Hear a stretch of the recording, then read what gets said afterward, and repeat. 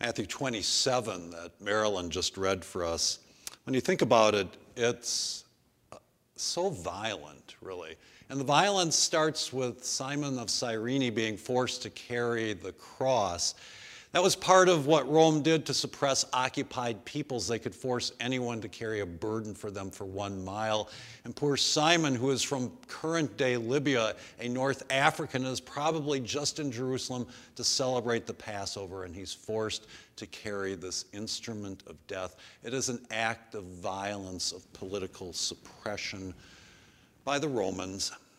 There's the cross itself, a violence that's hard for us to fully comprehend.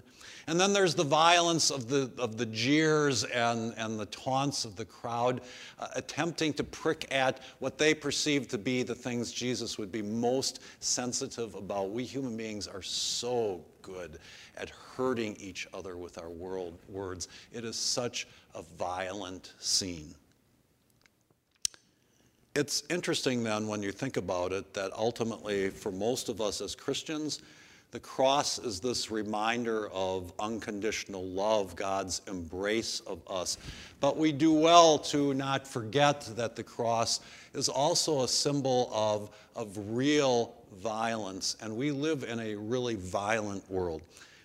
And I think that's kind of a hard thing for a lot of us, for me included. Most of us are really fortunate not to have experienced most of that violence in our world.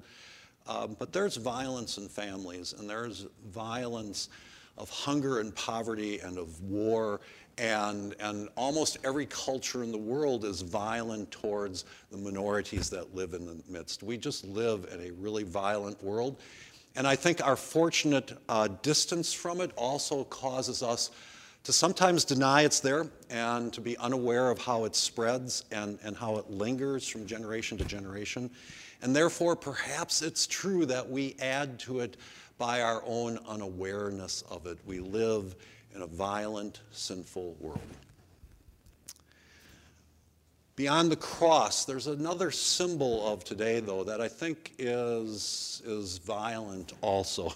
It is, of all things, the temple curtain that gets torn in two at the moment of Jesus' death.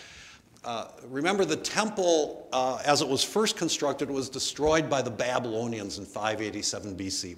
And then beginning in around 40 BC, Herod the Great, the Roman installed vassal king in the area of Israel, begins to build the temple as a favor to the Jewish people.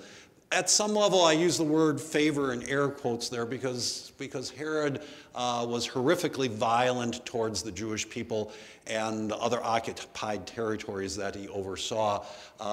It was a big favor to rebuild their temple for them. The thing is, he wanted to build it bigger and better than the one the Babylonians had destroyed. And so in that one, the veil was probably 40 feet long. He builds one where the veil is 60 feet high. Pretty much to aggrandize his own ego.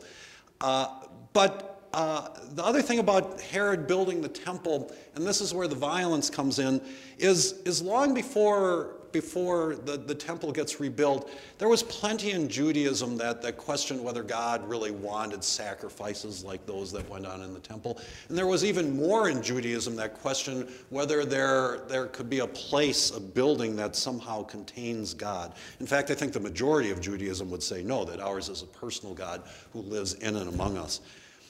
Nevertheless, the temple was built with this Holy of Holies, a place thought to contain the presence of God, into which the high priest entered one day a year to make atonement for all the people.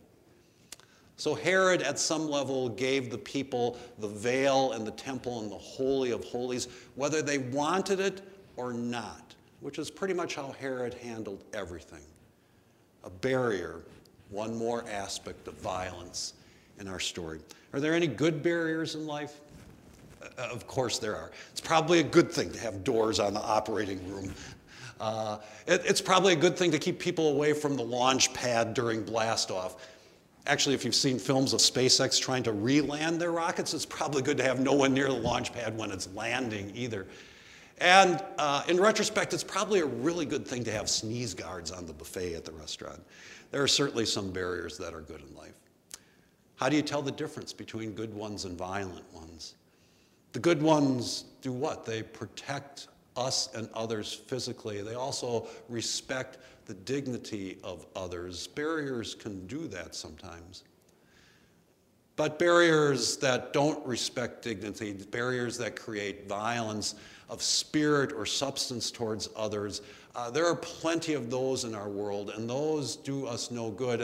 And so often they're the very things that we construct to prevent ourselves from facing challenge or change. And so we love some of the barriers that we build, but they too are a part of sin. They too are vanquished ultimately by this cross. This is such a tactile day, don't you think? Maundy, Thursday, and Good Friday. When you think of them together, they almost overwhelm our senses. The taste of the meal on Maundy, Thursday, the smells of sweat and blood at the cross. In our imagination, whatever pain you felt in life, multiplying that by some factor, so somehow you imagine what crucifixion would have felt like. Our senses almost get overwhelmed by this day, the darkness that our eyes would behold. But you should also hear on this day.